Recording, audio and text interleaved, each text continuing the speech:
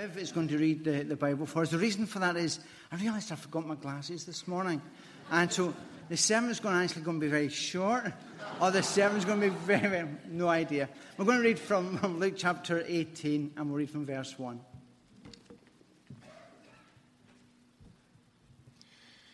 Then Jesus told his disciples a parable to show them that they should always pray and not give up. He said, "In a certain town there was a judge who neither feared God nor cared about men. And there was a widow in that town who kept coming to him with the plea, 'Grant me justice against my adversary.' For some time he refused, but finally he said to himself, 'Even though I don't fear God or care about men, yet because this widow keeps bothering me, I will see that she gets justice so that she won't eventually wear me out with her coming.' And the Lord said, 'Listen to what the unjust judge says. And will not God bring about justice for his chosen ones who cry out to him day and night? Will he keep putting them off? I tell you, he will see that they get justice, and quickly. However, when the Son of Man comes, will he find faith on the earth?'" Do you find that sometimes that when you pray, you feel as if God's really not listening? Sometimes when you pray, you feel that sometimes God's really not particularly interested in you. On Thursday past, I was in Loch Lomond. I was doing a wedding for my niece, and the sun was splitting the trees. The midges hadn't come out yet. That's about August time. And so it was still really nice. And I just loved the day. We'd been praying a lot about the wedding. Prayed that the Lord would speak to those who were there. And I came away from that wedding thinking, God's good. The weather was lovely. We had the wedding outside. It was an opportunity to see my family again. I hadn't seen my brother for about 9.5 years. And so it was great to see the family again and have a bit of fun. And the food was really nice. And then I got a phone call this morning about 7:15 from a friend to say that on Thursday, his wife is in hospital. On Thursday, the doctor came and said, "I'm afraid it's very bad news." And so I was having a great time in Scotland. My friend had really bad news in the hospital. And you could think, well, isn't it great that God answered my prayer when I was praying that, Lord, let it be good weather, let's have a good time, let's have an opportunity where it's a good family time together. And yet when my friend prayed, Lord, pray that my wife will get better and that she'll get home soon. And it doesn't seem as if that's going to happen. And sometimes we feel like that when we pray. When we're praying, we hear answers to prayer all over the place, how God is doing great things. And we rejoice at that. We certainly are not sad about that. But sometimes we think, well, why doesn't God answer me the same way? Why does God seem to be really slow at answering my prayers? Everybody else says they pray and it happens right away. Whereas when I pray, it seems to drag on, or it seems as if God's dragging his feet. It's as if he's reluctant. Well, this parable, you've been looking at parables over these last few weeks. This parable answers that question. Is God really not interested in me? Why is God so slow at answering my prayers? I want to show you a photograph. This is not a photograph that I've taken, but I took a photograph almost identical to this. And instead of having a lighter, I had a matchbox. And what happened was, way back in 1988, I was writing my prayer letter in Gamping Pet, and I felt something on my feet, and it was one of these giant centipedes. And I thought, oh my goodness, it was a nuisance of a thing. It's poisonous. If I got stung, it would make me feel very sick. If the young children I had, David was 4 or something at the time, and Dawn was maybe 1, if they got stung, they would have been very, very sick. And so this had come into the house. Lots of things were coming to our house that weren't invited. And this thing came into the house, or one like it, and it crawled over my foot. And I thought, oh my goodness. And so after I sort of sorted it a bit, but not what I did, I then thought, I'm going to take a photograph of that to show my friends at home, because they will not believe the size of this thing. And they had a great idea. What I'll do is I'll put a matchbox beside it to show you an idea of how big it is. Because when people look at that, I think, oh, that's a wee centipede. And it was a massive thing. And so the cigarette lighter there is really showing you the size of the centipede. And when I was thinking and praying about it today, I thought, that cigarette lighter is what a parable is. We always struggle with exactly what a parable is. We sometimes make it a far bigger thing than it is. A parable in the Greek, it really means thrown alongside. And so that cigarette lighter tells you something about the centipede. It doesn't tell you how quiet it is. I did not hear the centipede come in through the front door. I didn't hear it walk along the tiled floor. And it wasn't until I felt it on my foot that I knew it was there. So that cigarette lighter doesn't tell you anything about how noisy it is. It wasn't singing when it came along, but even if it was singing, you would have no idea because the cigarette lighter doesn't tell you how noisy it is. The cigarette lighter also does not tell you how poisonous it is. It's a horrible thing and it's really quite poisonous. But the cigarette lighter in that photograph doesn't tell you that. You have no idea whether that's big and ugly. You know it's big and ugly. But whether it's dangerous or not, you have no idea from that picture, that photograph, whether it is. What the cigarette lighter shows is the size of it.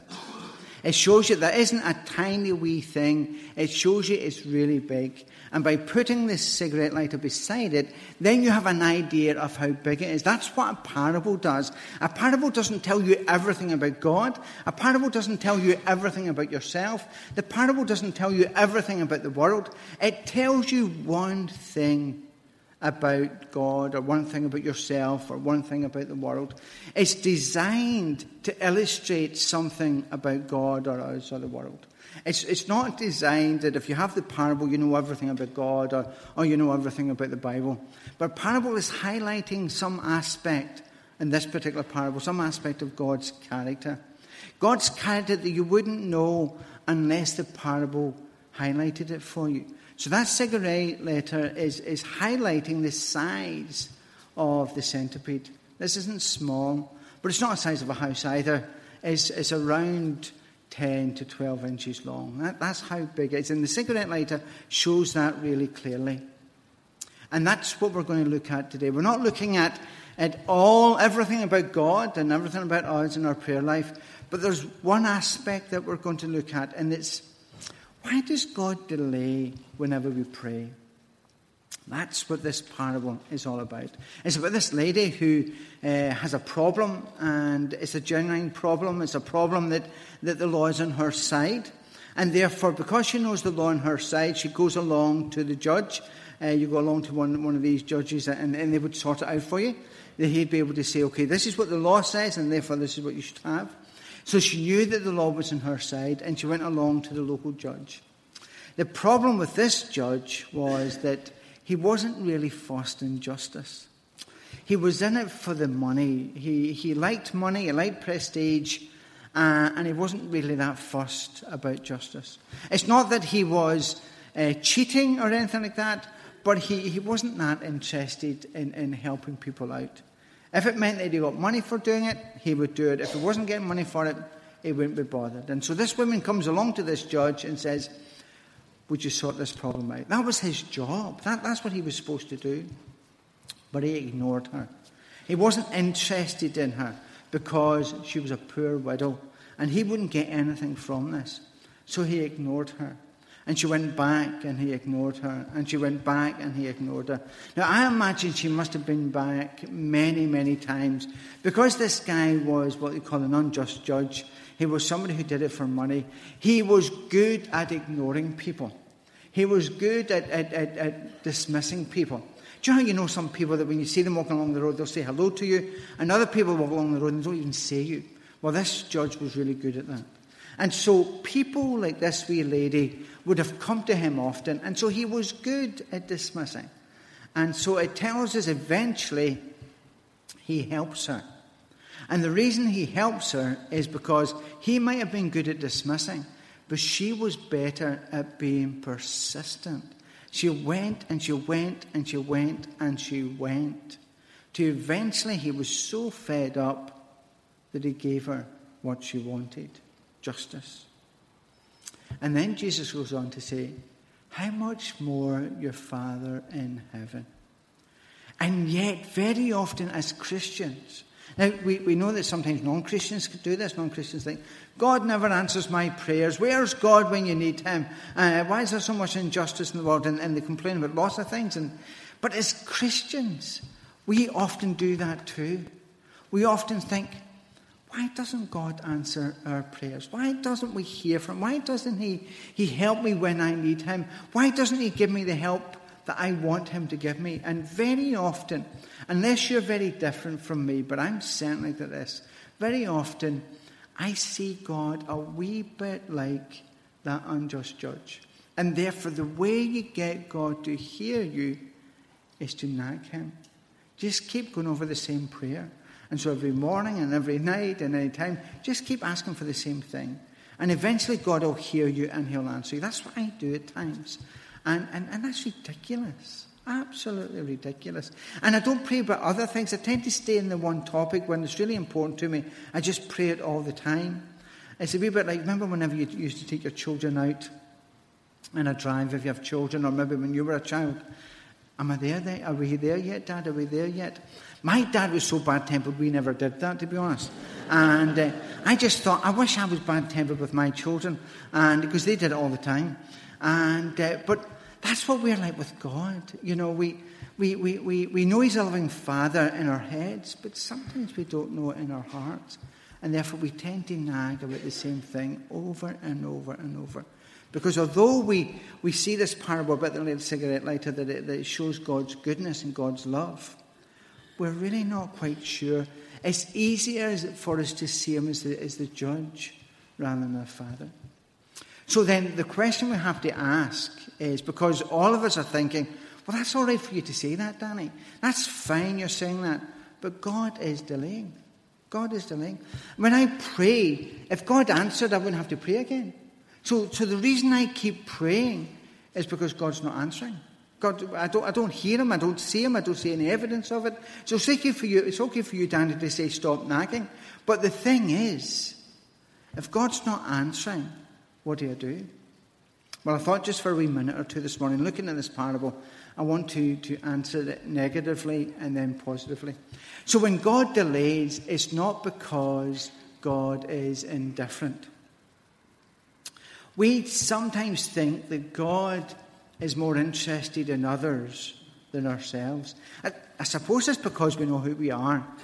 People maybe see us on Sundays and thinking, boy, isn't Danny looking really well? People are saying that I've got a good tan. That's rust. In fact, whenever a Glaswegian with a tan just doesn't work, as Glaswegians tend to get rust.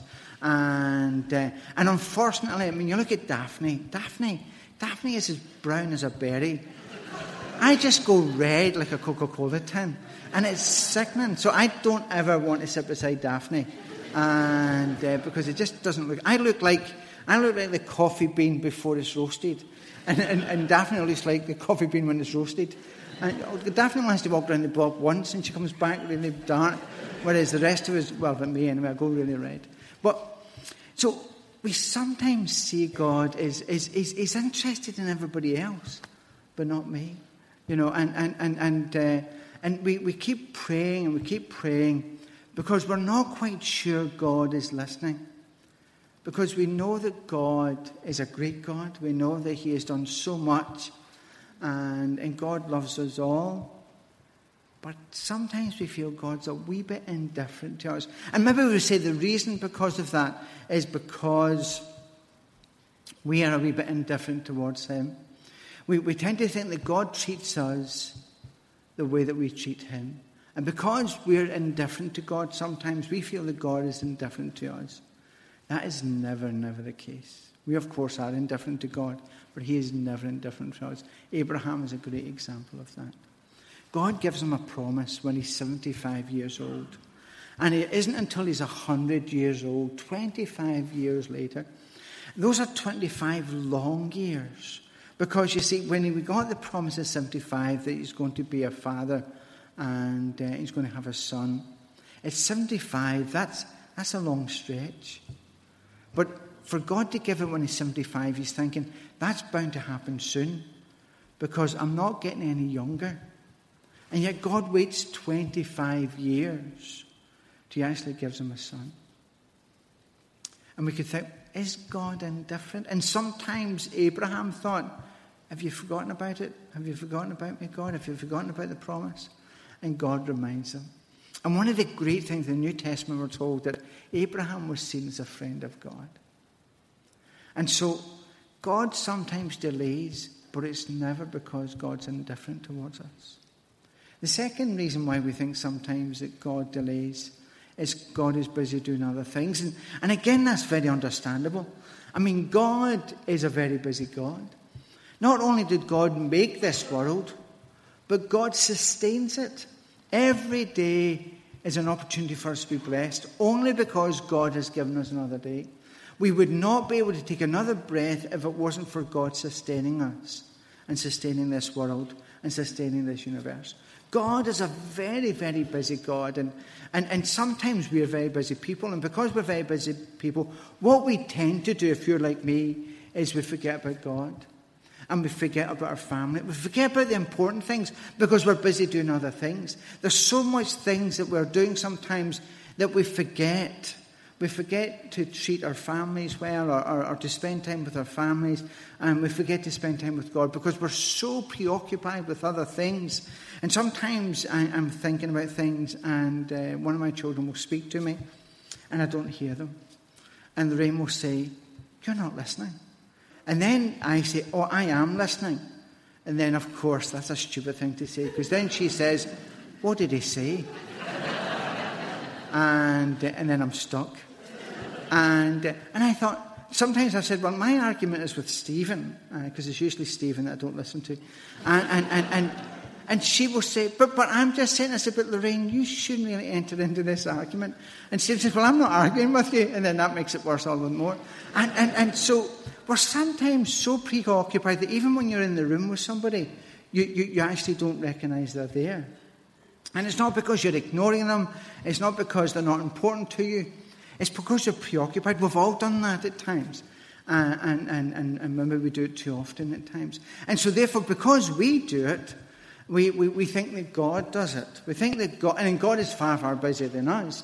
There's so much God is doing in the world. And when we read about things and pray about things in the world, we know that God is a great big God and the great things that he does. And there's people far more important than me and you. There's things happening that are major events in the world.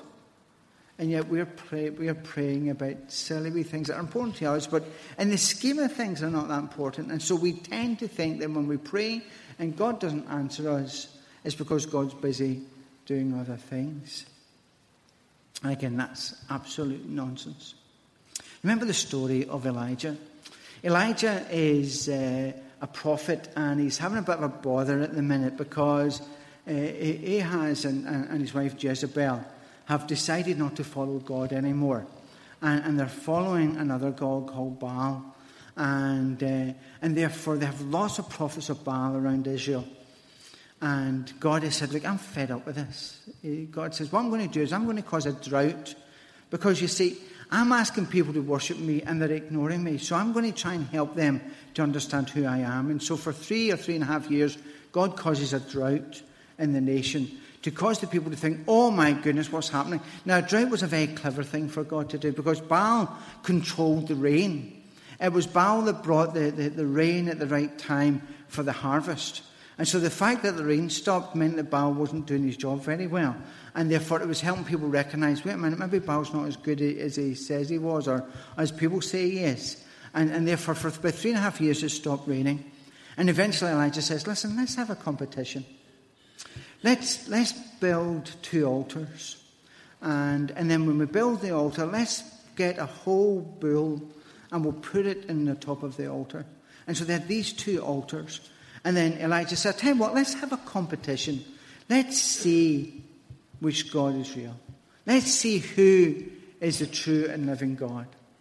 What we're going to do is you pray and you ask your God to consume the offering.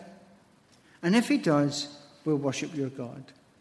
And then I'll ask our God, the living God, to consume the offering. And if he does, then you have to turn and worship the true and living God. And so there was 450 of them, and only one wee Elijah. And so they said, listen, that's dead easy, let's go for it. And so they built the altars and put the fatted calf, and the prophets of Baal had the first go. And so they danced around and they sang and they prayed, asking Baal to come down and consume the altar. And nothing happened. And then they danced a bit more, because they thought if you dance a lot, then God sees that you're busy and you're sincere. And so they started dancing around this altar and singing, and nothing happened. Then they thought, look, we need to really prove that we're sincere. So they started cutting themselves with knives to say, we really do believe in you. Look, we're willing to hurt ourselves to prove to you how much we love you and how much we believe in you. Please come down. And while this was going on, then Elijah started to mock Baal.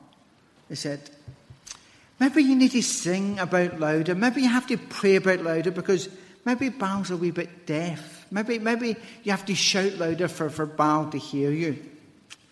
And then he said something that really is quite rude. And thankfully I'll be preaching one more time, and then the convenership almost finishes. So if you don't invite me back, then don't worry. But this is Elijah saying it, not Danny. He says, maybe he's preoccupied. Now, what actually that means is this. Maybe Baal is sitting in the toilet and he doesn't hear you. Maybe he's doing something that maybe you have to give him a real big shout so that he knows he needs to get up off the toilet to come down. And that's what he's saying. He's saying, come on, maybe get God's in the toilet. Give him a big shout and see if he'll come off the toilet for you. And they're dancing and they're going crazy, and absolutely nothing happens. And it's gone on for hours and nothing happens. And then Elijah says, I'm telling you what I want you to do. I want you to get 12 barrels of water. Now that was odd to start with. And the reason it was odd was the water now is very, very valuable.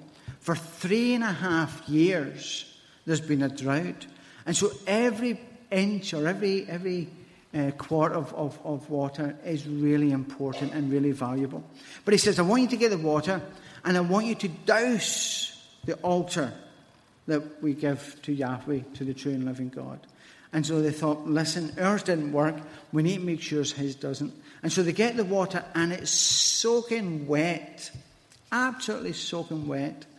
And then they stand back, and it tells us that Elijah prayed, and God sent a fire from heaven, and it consumed the bull, and it consumed all of the wood, and it soaked up all of the water. And the 450 prophets were slain because they didn't trust the true and living God. Why am I telling that story? I'm telling that story because God is not like Baal. God is not preoccupied, and God's a very busy God. God is doing a lot more than Baal ever did, or Baal ever did, because he didn't exist, so he did nothing. And our God is a great big God, and he does great big things. But he's never, ever, ever preoccupied or too preoccupied to help you and help me. There is never a time when you pray that God doesn't hear you. Never a time when you pray God does not hear you. So he doesn't delay because he's indifferent towards you. He doesn't delay because he's busy doing other things. No, at the right time, God answers your prayers. At the right time. And what that means is this. As you're praying and you're thinking, why is God not answering? Or why does he not answer what I want? It was all right for Danny praying that the sun will shine and the midges will not be out in Loch Lomond on Thursday afternoon as he performed the wedding. That's dead easy, and that was lovely, and Danny's prayers were answered. But at that very same time, the consultant was coming up to my friend and saying, I'm sorry, but your wife's not going to do. Why is that? Why is some people, when they pray, great things happen, and other people pray, God seems to delay, but even at times God doesn't seem to answer at all, in the sense that our loved one dies. Or we get bad news about maybe our job or maybe about tests or whatever it might be. And we think, why didn't God answer my prayer? Well, Jesus wants to remind us, God wants to remind us, that he always wants the very best for us. And sometimes he delays because he wants to strengthen our faith. He wants us to trust him, recognizing that it's not what you see that's important, it's who you are. And he wants you to know that he leads and he guides and he has the very best in mind. I was just saying to someone before the service, when I get to heaven, because there's lots of times I've prayed and prayed for really important things, and God hasn't answered the way that I would have expected him to answer. And some really sad things have happened because of that. And I was saying to someone there in church this morning that when I get to heaven, I've got lots of questions to ask Jesus. What about this? And what about that? And what about that? Now, probably when I get there and I see him face to face, I'll probably have that sense of understanding. But at this side of heaven, there's lots of things I'm thinking, I didn't understand why God did that. I couldn't understand why he didn't answer. Because that would have been a great thing if God had done this. And that would have been wonderful if that didn't happen. And I really wanted the best for them, or I wanted the best for myself. And I really wanted the best from God, but that didn't work out that way. That's not what I would have wanted. And what God is saying to us, it's not because he's indifferent. It's not because he's busy doing other things and therefore he'll let you slip. It's because he has the very best in mind for you. And what he wants you and I to do more than anything at this time is to trust him, that the way that he's doing it is the very best way. Remember Peter? Peter is always the one who always speaks out first, and he sees Jesus walking on the water and he says really to Jesus, can I do that too? See what you're doing? I want to do that too. Can I walk in the water? And Jesus says, come on. And so he gets out the boat and he's walking on the water, and there's a bit of a storm, and he's walking, he's doing really well. And it tells us that Peter then started looking around thinking, wait a minute, this is a storm. And wait a minute, this is water. And when he started recognizing that it was water in a storm, it tells us that Peter began to sink. And when Peter began to sink, the first thing he said was, help! And it tells us that Jesus put out his arm and he pulled him out of the water. Sometimes we keep our eyes on Jesus and things are great. Even though the storm's going on around us, even though it's water under our feet, things are great because we see Jesus so clearly. But sometimes if you're like me, I start looking at the waves and I start realizing that it's water under my feet.